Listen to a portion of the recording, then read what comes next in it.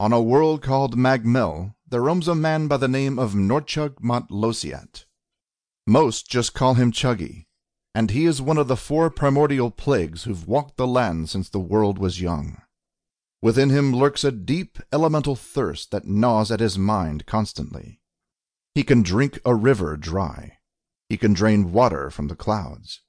He can even tear the moisture from living creatures for miles around, because Chuggie is the embodiment of drought. Centuries ago, Chuggie discovered that the intoxication of alcohol could dull the thirst. In a moment of drunken frustration, he placed a curse of permanence upon himself, and has wandered in a stupor ever since.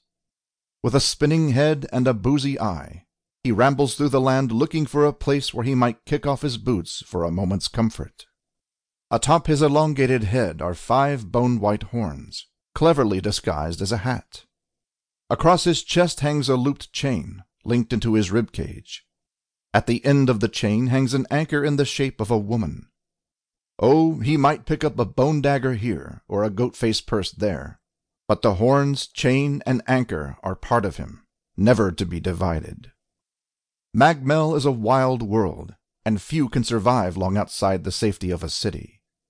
It is a world with a twisted past and a mad future.